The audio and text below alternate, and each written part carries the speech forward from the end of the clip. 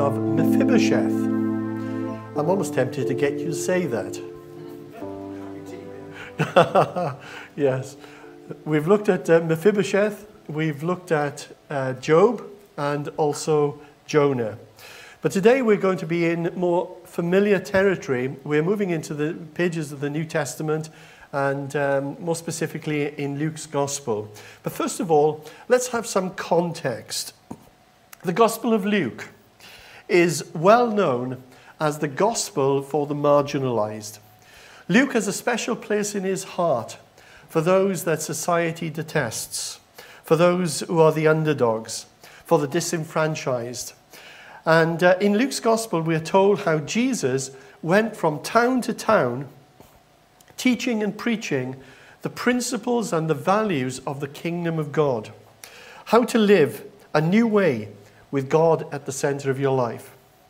Jesus helped people rethink the way that they use their money, the way that they should resolve conflicts, the way that they should treat the poor, and loving your neighbor, what that looked like in practice. And each time Jesus would create new groups of people who followed his teaching and began to live out this new kind of God life. He reached out to people on the margins, the sex workers, the despised tax collectors, and those who were detested foreigners. The kingdom community was open to everyone, and there was only one requirement, and that was to humble yourself and recognize you in need for God's mercy. Now, it wasn't long before the religious leaders began to criticize Jesus and saying such things as, well, you are a prophet, and why is it then that you can't understand who these people are? You don't seem to know who these people are. You call yourself a prophet, and yet you're welcoming people like this. That was a comment which is directed at Jesus hosting dinner parties for people on the edges of society, for the detested, for those who were regarded sinners by others, for the poor, for the sick, for the marginalized, to those who could never, ever pay Jesus back. Now, the religious leaders divided people into two groups. Essentially, those that they believe God loved, and those that they believed that God did not love. And in response to these religious leaders, Luke records for us in Luke chapter 15, there's a great chapter, 3 stories told by Jesus in quick succession. First of all, he told them the story of a shepherd who loses one of his 100 sheep. He leaves the 99 and goes searching for the one that was lost. And then Jesus says something very important. Just 4 words, and yet so easy to miss when you're reading that passage. And the 4 words that Jesus tells us is that the shepherd searches until he finds it. Until he finds it. The second story is the story of a woman that loses one of her 10 silver coins. Now, like a shepherd in the first story, she searches for that which is missing. She turns the house inside out. How long does she search for? For a day? For a week? For a month? No. It's again, we find those same 4 words. Until she finds it. And then comes the third story. And the third story is today's story. It's a story that transformed. It's the hardest hitting and most riveting of all the stories. It's the story that probably all of us know so very well. The story of the prodigal son, the story of the lost son. And in this story of the lost son, there are actually 3 other stories. There are 2 stories which are human stories. The stories of the younger brother and the older brother. And then there's the story of the father. And in this parable, the father, of course, represents God. And we hear from God's perspective. So, very briefly, I'm sure I don't need to, but for those who might not know the story, let me just whiz through it for you so that you understand the frame of reference this morning. The story that Jesus told was a story of a man and 2 sons. The younger son wanted a share of his father's inheritance. This was utterly unheard of in the time, in the culture. It was much as saying that the son saying to the father, "Father, I want you dead." His father unexpectedly agrees and gives in to him. He takes the money, leaves home, goes to a foreign land, wastes the lot, comes upon hard times, a famine comes upon the land, and therefore he is caused to just eat the food that the pigs were eating. He comes to his senses and thinks, if I can go back to my father and just ask him if he would make me a hired servant. On his way home, he practices his speech. His father, again unexpectedly, welcomes him home, embraces him, throws a homecoming party for him. This son who was lost is now found. This son who was dead is now alive. Rings, cloaks, sandals, the fatted calf, the business. The older brother hears about this and refuses to join in. He tells his father that his father is being unfair and that his father has not even given him a goat to celebrate with his friends, let alone a fatted calf. And then the father says, verse 31, "My son, you are always with me, and everything I have is yours. But we had to celebrate and be glad because this brother of yours was dead and is alive again. He was lost and is found." Well, as I say, that's a story that probably we all know inside out, back to front, we could almost recite. That's the big story. You probably know it well. But inside that big story, there are three other stories. And the first of those other stories is the story of the younger son. After making a mess of his life, he returns home. On his way home, he rehearses this speech that he's going to make to his father. Verse 19, "I am no longer worthy to be called your son. Make me like one of your hired servants." That's his story. I'm no longer worthy. That's the story that he's believing.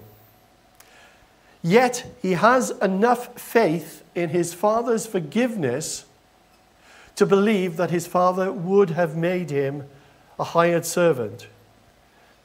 He thought that that would actually happen, and that's why he came home.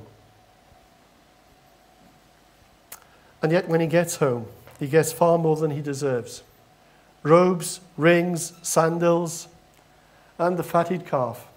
Signs not of being a servant, but of being a son. I don't know if you noticed that. The two stories there, the father's story and the story of the younger son, are so very, very, very different. Okay, then we come to the older brother's story. He tells the father, "All these years I've been slaving for you and never disobeyed your orders. Yet you never gave me even a young goat so I could celebrate with my friends. But when this son of yours," notice that, can't even say his name, "when this son of yours." It's a little bit like sometimes divorced people who cannot speak of their former spouse by name. They just refer to them as the ex, which is often a way of camouflaging the hurts of the past. This son of yours, who has squandered your property with prostitutes, comes home. You kill the fattened calf for him. Now, reading between the lines, it seems as if he's been saving up this speech for many years. There's such venom in it. You can almost imagine him spitting the words out. It's also very easy to miss what he's saying and think that this is just an attack on the younger brother. It's not. This is also about the way that he perceives his father. Listen to the version of events again. He says that he has been slaving for his father. That's the way that he describes life in the house. Slaving. That he was slaving all that time that he was with his father. And yet, even from a cursory look at this passage, that's not the impression or the image that I pick up of that father. Do you see that father as a slave driver? No. But that's his perception. That's his story. That's his narrative. And then the older brother goes on to say that his father has never given him a goat. Now, obviously, compared to a fattened calf, a goat doesn't have much meat on it. It's scrawny. But he's conjuring up this idea that the father is mean and miserly, that the father is stingy, that the father is unfair, that he believes that he has been wronged, shortchanged, and he is utterly, utterly, utterly furious about it. So there we have it. The stories of the two sons. But the story of the father is very, very different. We quoted a moment ago, verse 31. My son, you are always with me, and everything I have is yours. You see, the father's story to the son was, everything I have is yours. You could have it at any time you wanted it. All you needed to do is ask, and it would have been given to you. You see, with God, people get what they don't deserve. The Bible calls that grace. You didn't know that, did you? People get what they don't deserve. And the Bible calls that grace. And that's the theme so often of the parables of Jesus. Think of them. We learn of people who are employed to work 1 hour late in the afternoon, and yet they get a day's wages. That's not fair. We read of those on street corners who are invited to the king's banquets. That's not fair. And as this story illustrates, of parties that are thrown for younger brothers who have squandered their inheritance. That's not fair. And you see, each brother's version of events is distorted. And the reason for that is that they do not understand what their father is really like. The younger brother believes that he is estranged, that he's cut off, that his father no longer loves him because of the terrible things that he has done in the past. He feels that his past has disqualified him from his father's love. The older brother believes the opposite. He believes that he does deserve the father's love. And he deserves the father's love because of the way that he has slaved for his father all through the years. Both sons are mistaken. One thinks that his sins have separated him from the father, but the older brother thinks that his father owes him. Neither understood the father's love. Some people feel that they can't love God because the God that they have been introduced to, and sometimes by Christians, isn't anything like the Father in the story of Jesus. Let me say that again. Some people feel that they can't love God because the God that they have been introduced to, and sometimes by Christians, isn't anything like the Father in Jesus' story. When I was in Bible college way back in 1984, my word, yes, I am that old. As part of my training, along with other students, we were requested to do an open-air evangelism service in Crawley Town Centre in West Sussex. And we were there with a sketchboard. I'm sure you've seen sketchboards where you are filling in the words. At the same time, you're speaking to the crowd. Now, being quite an introvert, I absolutely hated it. That was horrible. That was the worst thing ever, and I hated every moment of it. But as I look back upon that day with significant embarrassment. Our message of the day was focused on 4 words. You could say it was a 4-point sermon. And the first word that we painted up on the board was the word earn. And we spoke to the crowds, emphasizing that for some people, life is all about earning. It's all about money. It's all about materialism. It's getting how much you get. And the second word we painted up on the sketchboard was the word learn. For some, the focus is on higher education, on bettering themselves, on getting higher degrees. But then we spoke to the crowd and we said that true life is not about earn and it's not about learn. It's about Jesus. And therefore we spoke about the need to turn. Our third word. But to choose not to turn would have consequences, which introduced us to our fourth word. Burn. I'm cringing actually as I'm saying this. Earn, learn, turn, burn. I've often thought about that day, 37 years ago, and I have wondered what those passers-by thought about our message. I wonder if many of them thought, wow, that's a God I really want to follow.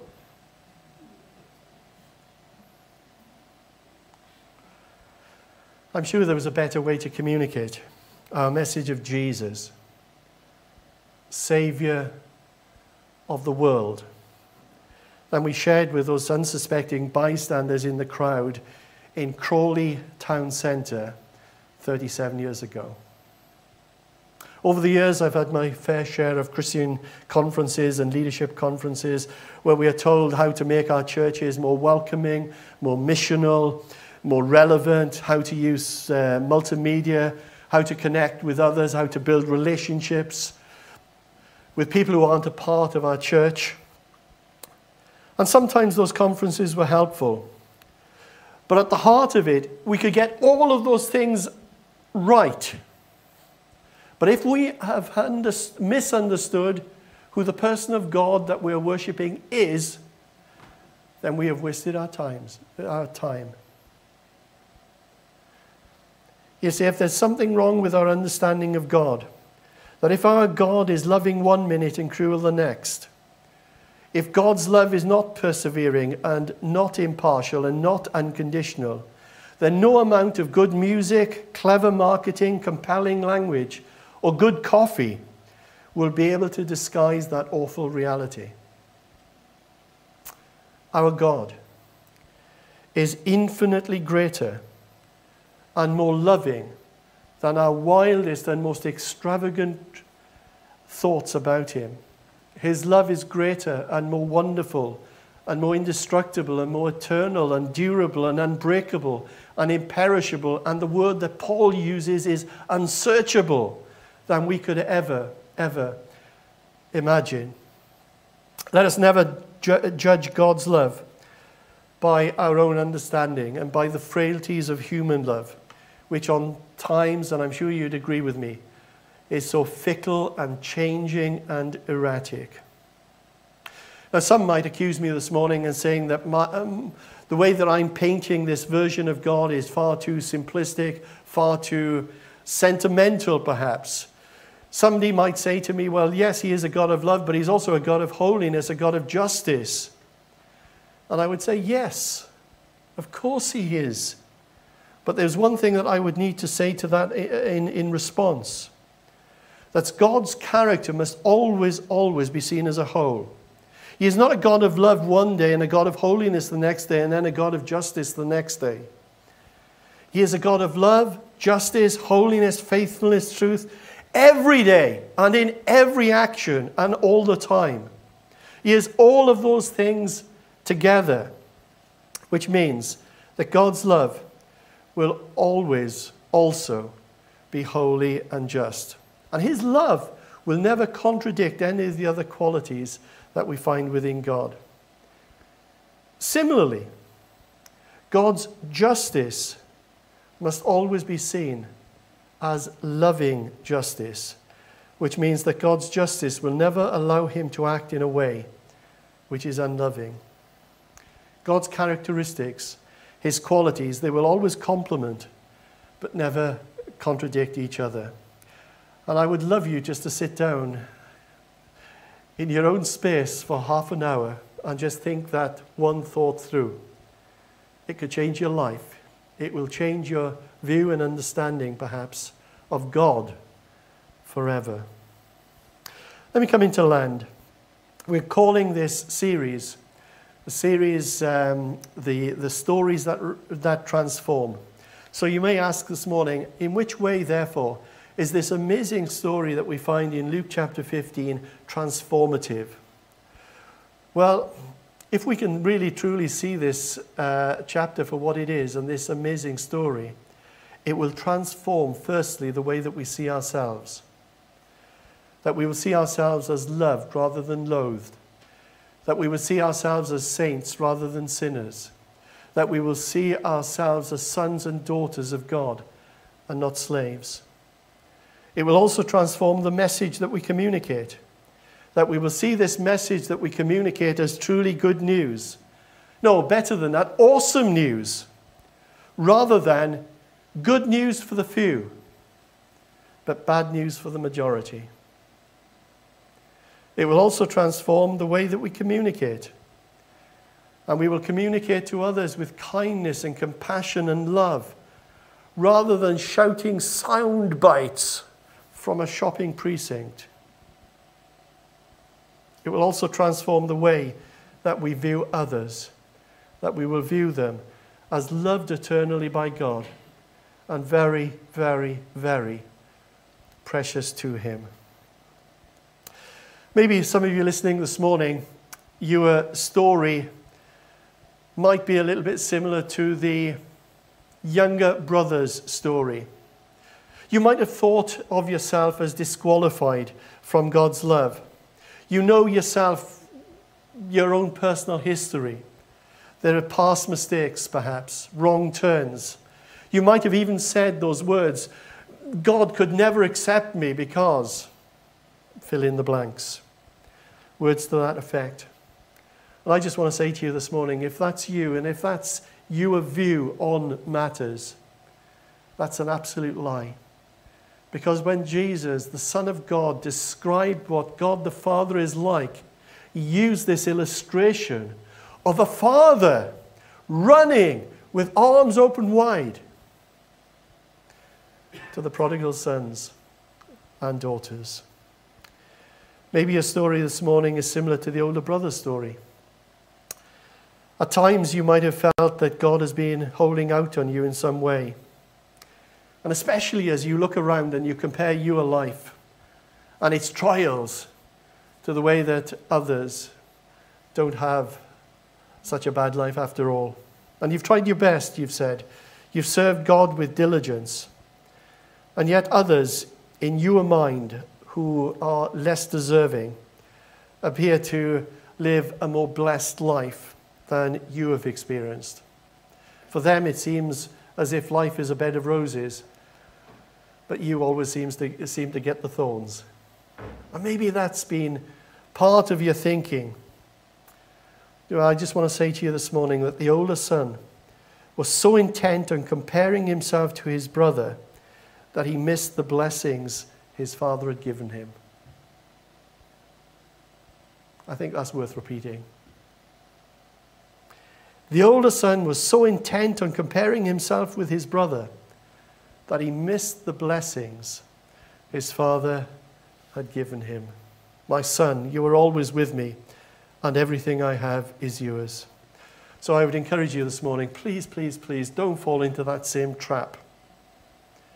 Ask the Lord to open the eyes of your heart that you might truly see who this God is that you worship, that he is abundant in grace and compassion, that he is one who is slow to anger and overflowing in mercy. Guys, would you like to come back? Would the band just come back for a moment? And I'll conclude with just some great words of Paul on God's persistent and persevering love. Words well known to us in Romans chapter 8. Verse 38, for I am convinced that neither death nor life, neither angels nor demons, neither the present nor the future, nor any powers, neither height nor depth, nor anything else in all creation, which sounds pretty inclusive to me, will be able to separate us from the love of God that is in Christ Jesus, our Lord. Let's pray together, shall we? Lord, we just pray that you will forgive us for the way that we sometimes become over-familiar with the wonder of your grace. And we pray today that you will allow this amazing story from the lips of Jesus to transform us and to cause us to live our lives as a faithful response to your awesome, overwhelming, breathtaking love for each of us. Lord, we pray that we will never entertain lesser or inadequate thoughts about you or question your love for us. Lord, we thank you, as we've sung earlier in this service, that your love never fails, it never gives up, and it never runs out on us. Amen. Amen.